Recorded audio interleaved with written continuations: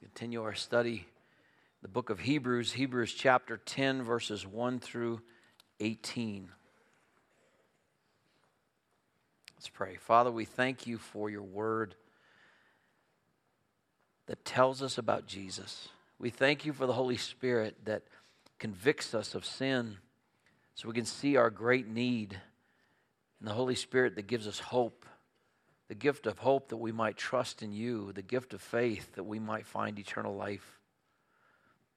Lord, this morning I pray that we would be built up in our faith by the Word of God, edified, equipped for every good work, especially during this Christmas season, that we would be mindful of the opportunities to speak peace into people's lives,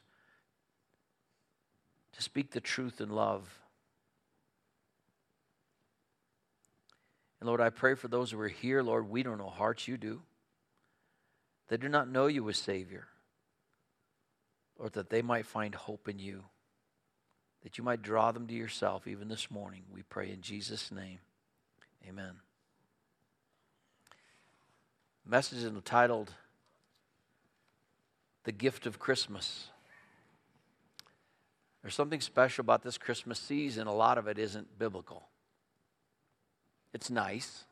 It's nice that people, well, we say they treat one another, and then you see those things that happen on Black Friday. Fights over PlayStations or whatever they were hoping to get the last deal on.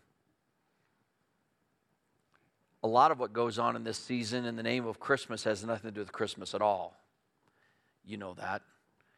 This Christmas season, this time of the year was also celebrated by the Romans as the worship of Saturnalius, and which had to do with a lot of drinking and partying, and thus we have that go on too.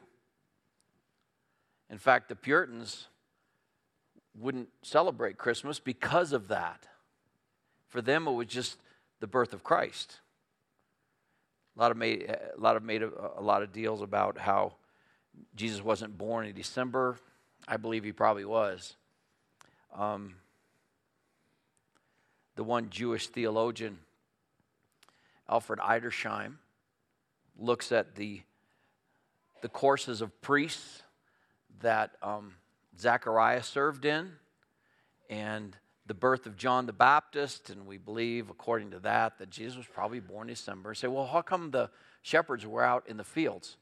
Well, they were taking care of sacrificial lambs, which is quite a picture if you think about it. But a lot that goes on in the name of Christmas has nothing to do with Christmas. There's going to be another time when men give gifts to one another. In the book of Revelation, you'll read when those two prophets are finally killed, the ones that keep prophesying turn to God, and then they do signs and wonders, and they bring great devastation on the earth. And finally, the Antichrist is able to overcome them and kill them. And they are so excited. They're so excited these two prophets of God are dead that men give gifts to one another. They celebrate Christmas. I don't know if it's in December or when that happens, but they're going to celebrate because these two prophets are dead. Why do we give gifts to one another as Christians? Well, we do it because in memory of the great gift that was given to us.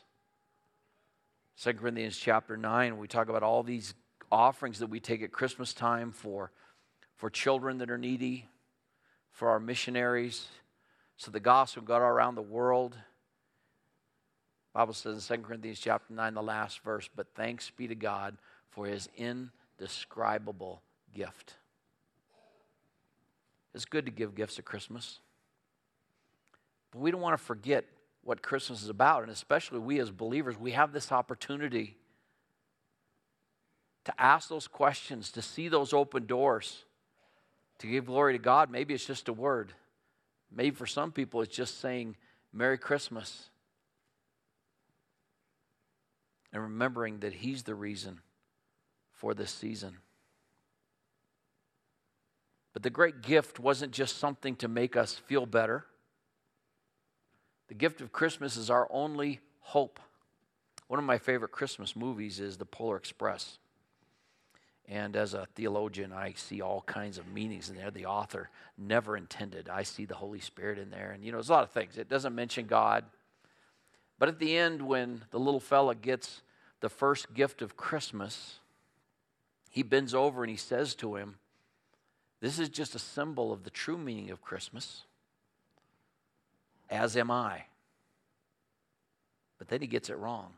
The true meaning of Christmas lies inside of you. No, it doesn't. The true meaning of Christmas is in the person of Jesus Christ. That's the true meaning of Christmas. And while we're not going to talk as much about his birth today, John said in John 1:29, when he sees Jesus coming the next day, he says, behold the Lamb of God, which takes away the sin of the world. The gift of Christmas is Jesus Christ, the Lamb of God. In verses 1 through 4, we see the need for a better sacrifice. These people in the book of Hebrews that the writer is writing to are having a hard time leaving the old covenant, leaving the sacrifices, leaving the idea. Now, they weren't living in Jerusalem, so they probably were not being obedient, which most people weren't in that day. The law required that every adult male that was bar mitzvahed from 13 up, present himself before the Lord 3 times a year. We mentioned this before, but when we were in Israel, there's a film, and it says, well, going up to the temple for many was a once-in-a-lifetime experience. That was disobedience, wasn't it? But certainly for those that live far away, they couldn't go, but they still had a hard time letting go like some people today. They've grown up in liturgical, dead religion, but it's what my father and my grandfather and my people before me were a part of it, so it's hard to let go. So many people in the world, even worshiping not Christian denominations, but in false denominations, they say, well, I don't believe that. It's just kind of my family thing, so we have to hold on to it. These people were caught by the same traditions. And so the writer of Hebrew writes to them, and he says, listen, the law is only a shadow of the good things to come. Paul writes in Galatians, says, it was just a teacher to bring you to God. It was just a picture to give you an idea of what God had in mind, what he was going to do. It's a shadow of the good things to come and not the very form of things. Can never, by the same sacrifices which they offer continually, year by year, make perfect those who draw near. Now, I don't know what you think of when you think of the temple or the tabernacle.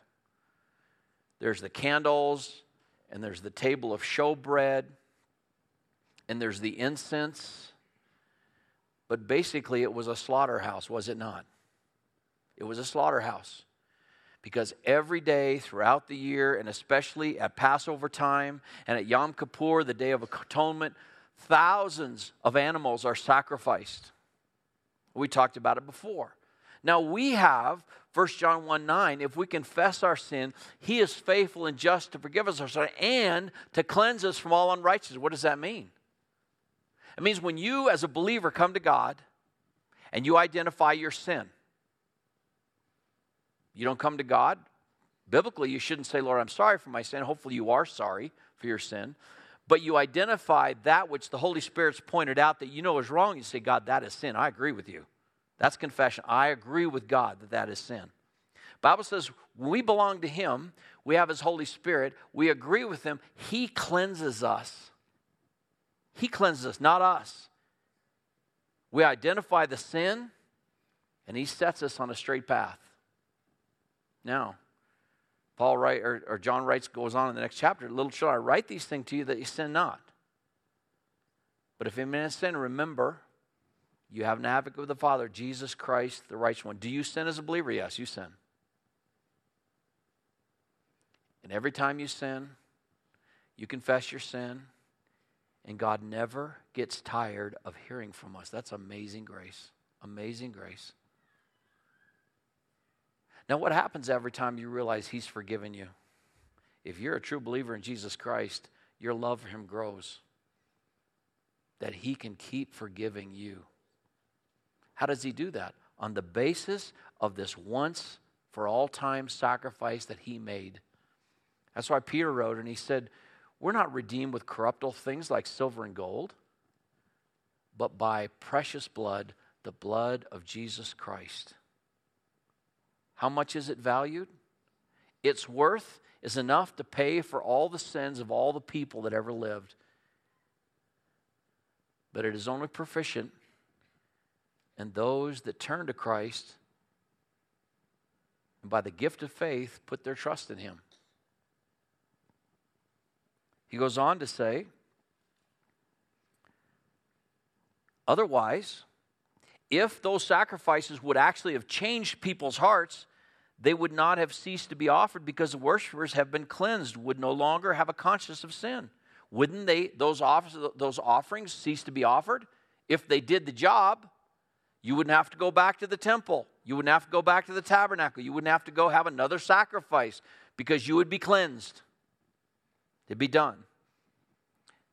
And maybe some of those on the edge were having a hard time with that, but that's because they were devaluing the sacrifice of Jesus Christ. Verse 3, but in those sacrifices there's a reminder of sins year by year, for it is impossible for the blood of bulls and goats to take away sin. John MacArthur says this, suppose you get sick, this is a great illustration, and the doctor gives you a prescription. You get it filled and start taking the medication. If it works, every time you look at the bottle, you are happy and reminded that you are cured and the sickness is gone. But if it does not work, every time you look at the bottle, it reminds you that that medicine is ineffective and that you are still sick. It may sometimes give relief from the symptoms, but it does nothing to cure the disease. A person who must take medication to stay alive cannot be said to be cured. And that was the problem with the sacrifice of the bulls and the goats and the sheep and all that took place before. It was a covering. It was a temporary remedy, but it did nothing to change the heart of man. Didn't change him. We today as believers, we come no matter what our sin is. We read the Word of God. We accept that once for all sacrifice for ourselves. And when we gather around the communion table today, it's a remembrance of that. It's not to get some more of it. That is done. It's done. The old sacrifices and ceremonies had somewhat the same effect on Israel. Instead of removing our sins, they only gave temporary relief and were a constant reminder that their sins were still there.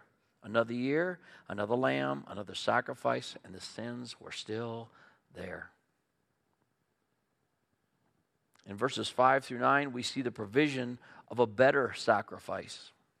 Therefore, when Jesus comes into the world, he says, sacrifice and offering you have not desired, but a body you have prepared for me. In whole burnt offerings and sacrifices for sin you have taken no pleasure. Then I said, behold, I have come. In the scroll of the book it is written of me to do your will, O God. Now after saying the above, sacrifices and offerings and whole burnt offerings and sacrifices for sin, you have not desired, nor have you taken pleasure in them, which are offered according to the law. Then he said, behold, I have come to do your will. He takes away the first order in order to establish the second. Now, how did Jesus take away the first order? By fulfilling it. He's the only one that could fulfill all the law. He didn't come to destroy the law. He came to fulfill it. The reason the scribes and the Pharisees and those false teachers that were there in Israel, the reason they had so much trouble with him, because he was pointing out their teaching was ineffective and it was false. It was false. What happened to them? They knew they couldn't keep the law, so they just made other laws. And they thought even though they broke the law, as long as they knew the law, they were better than all the other people around them. And Jesus said about them, they make burdens that others can't bear, and they don't even try to lift them with their finger.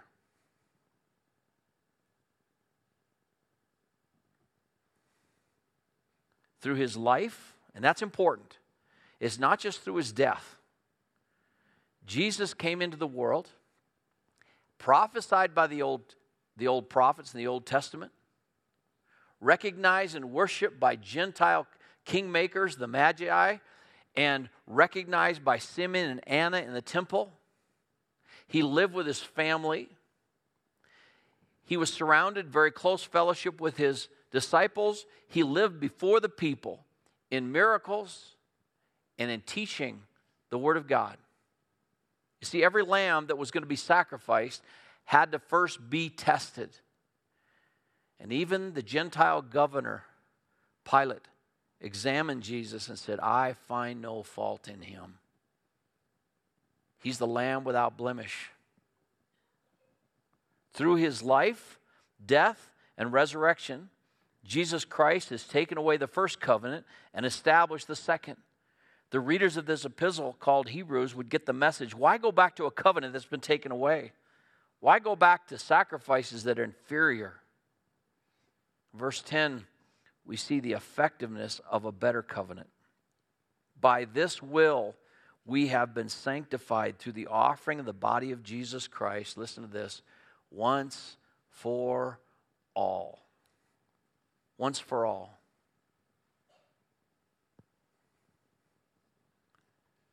If you come from a church that believes that maybe you ought to be taking the blood of Christ every week for salvation, you have to ask yourself, well, what's the point? What is the point of that? Salvation has been completed. The sacrifice was completed. What we have today is a memorial service that Jesus commanded. It's important for us to remember.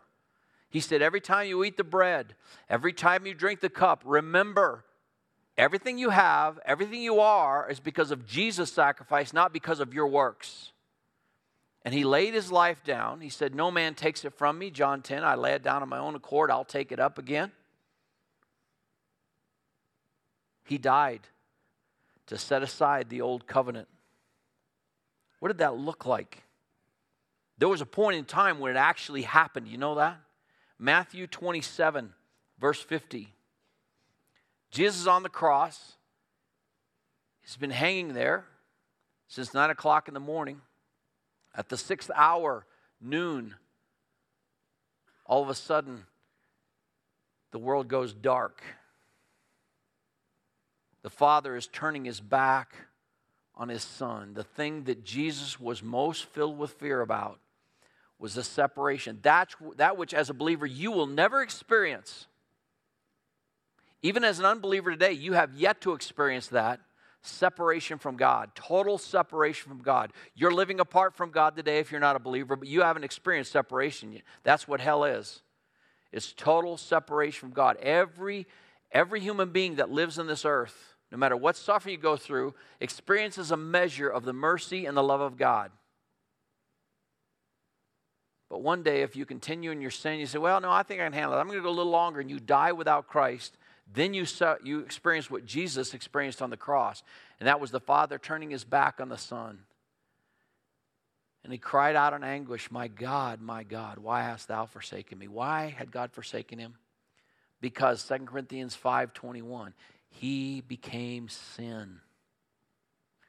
He knew no sin, but he became sin that we might be made the righteousness of God in him. Amazing grace. He became sin. We sang. He became sin that knew no sin, that we might become his righteousness.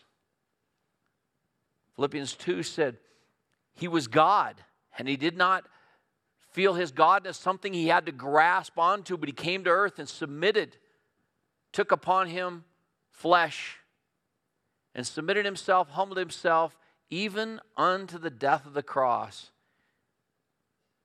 He died a sinner's death, but he was not a sinner. So what happened? And Jesus cried out again with a loud voice and yielded up his spirit, Matthew 27:50. And at that moment, verse 51, behold, the veil of the temple was torn in two from top to bottom, and the earth shook and the rocks were split. See, that was the victory.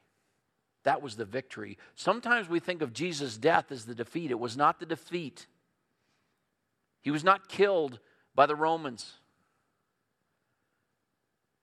The other two were still alive. Sometimes men would hang for days on the cross. But because of the Passover, They didn't want trouble, so they said, go break the other two's legs. They came to Jesus. He was already gone. Why? Because he dismissed his spirit.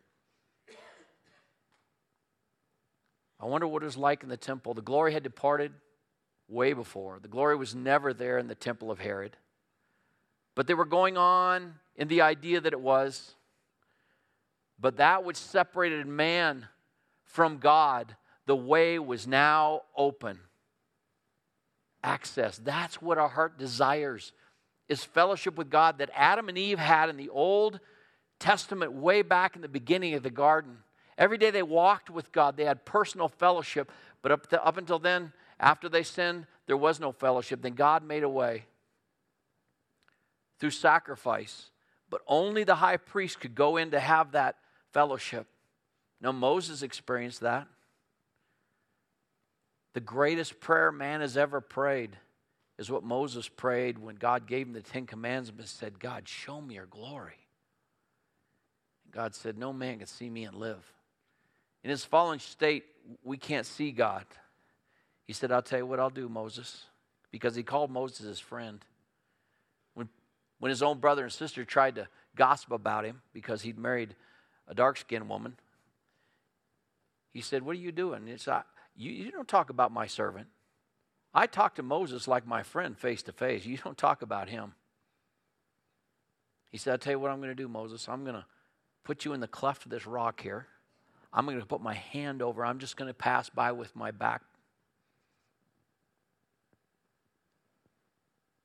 And Moses saw the back of God, and he lived. And he came down from the mountain, and you know what? His face shone. The Bible says we're going to shine like that one day. Book of Daniel says that those that turn many to righteousness will shine like the stars forever and ever. Where does that light come from? You know, God created man to reflect his glory, but we lost that glory in sin.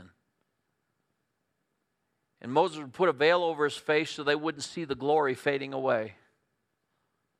But for the most part, access has been denied until Jesus died, and that's why his death is victory. It goes on to say, the earth shook, the rocks were split, and the tombs were opened, and many bodies of the saints who had fallen asleep were raised. And coming out of the tombs after his resurrection, they entered the holy city and appeared to many. That's an amazing thing, isn't it? That's why it's victory. He conquered death and sin when he died. Then he rose again to put an exclamation point on it. Now the centurion and those who were with him keeping guard over Jesus, when they saw the earthquake and the things that were happening, became very frightened and said, truly, this is the Son of God. The Gentiles, the pagans, could see what his own people denied. John said he came into his own, and his own received him not. Verse 11. Every priest stands daily ministering and offering time after time the same sacrifices which can never take away sin. But he, having offered one sacrifice for sins for all time, sat down at the right hand of God. His ministry of salvation is complete. We've read in the book of Acts, when Stephen dies, that Jesus stands up to receive him to come home.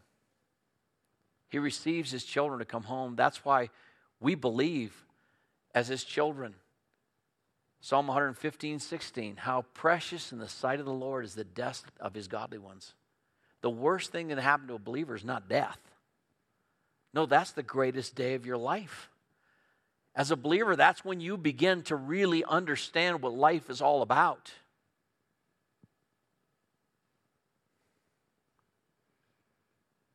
Verse 12, but he, having offered one sacrifice for sin, for all time sat down at the right hand of God, waiting from that time onward until his enemies be made a footstool for his feet. What is that? Philippians chapter 2. I quoted that passage where it says Jesus came down, he thought it not robbery to be equal with God, took upon him flesh. He was obedient, even in the death of the cross. And one day, that's this day, every knee will bow and every tongue will confess that Jesus Christ is Lord to the glory of God. So even if you reject Christ in this life, one day you're going to bow your knee to Him. So the choice is, do you bow your knee now in this life while you breathe? Or do you bow because you're forced and then spend eternity separated from God? He's waiting until His enemies become His footstool. We have this time in this life with all the trials and the challenges in our time and our place to be faithful. Jesus is waiting. Verse 14, for by one offering He has perfected for all time those who are sanctified. As a believer, that's where you are today. I know when we look at ourselves, we see the work that God is still working on. And we know that God's not done with us yet. But we hold on to the verse that says, faithful is He that calls, who will also bring it to pass. That work that He's begun in you, that good work, He will complete it. He's going to complete it one day. But the amazing thing is the way God looks at you, the way Father looks at you, is you are perfected for all time by that sacrifice. You're sanctified. You're justified. You stand completely holy, set apart for His use. He doesn't see you as a slate that was clean and it's getting kind of dirty and one day He'll finish you. He sees you dressed in the righteousness of Christ. Queen Elizabeth I was playing as a child, and I suppose she was kind of rowdy. And one day her matron, the person in charge of her, her nanny, said, don't you understand that one day you're going to be the queen? You need to act like it. And that made a profound difference in that little girl's life, because she realized she didn't live up who she was. In Ephesians chapter 4, Paul writes the Ephesians and he said, we have this one hope, one faith, one baptism, and we need to live up to that as believers. Understanding that God has made us a priesthood of kings unto Himself. Your salvation is taken care of if you truly believe in Jesus Christ. But we ought to be living based upon that sacrifice, a life that reflects who we are in this world, that others might see Christ and be drawn to Him.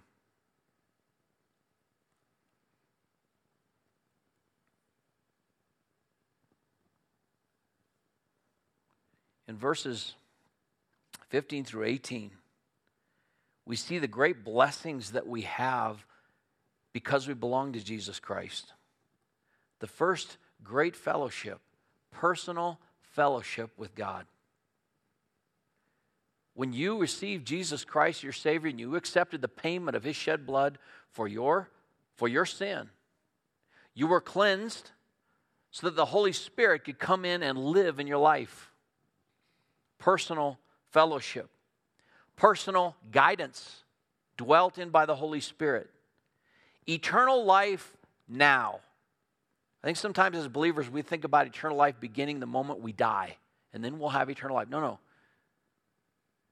John wrote in 1 John 3, behold, now are you the sons of God. And it doth not yet appear what you shall be, but we know that when He appears, you'll be like Him.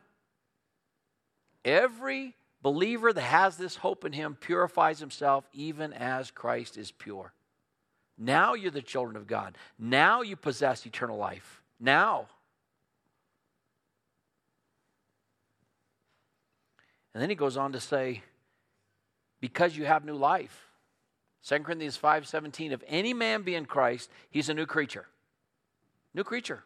Old things have passed away. Behold, all things have become new. And that is new desires, new want to. Verse 15, the Holy Spirit that indwells us testifies to us after saying, this is the covenant that I will make with them. After those days, says the Lord, I will put my laws upon their heart, and on their mind I will write them. Then he says, their sins and their lawless deeds I will remember no more. Now, where there is forgiveness of these things, there is no longer any offering for sin.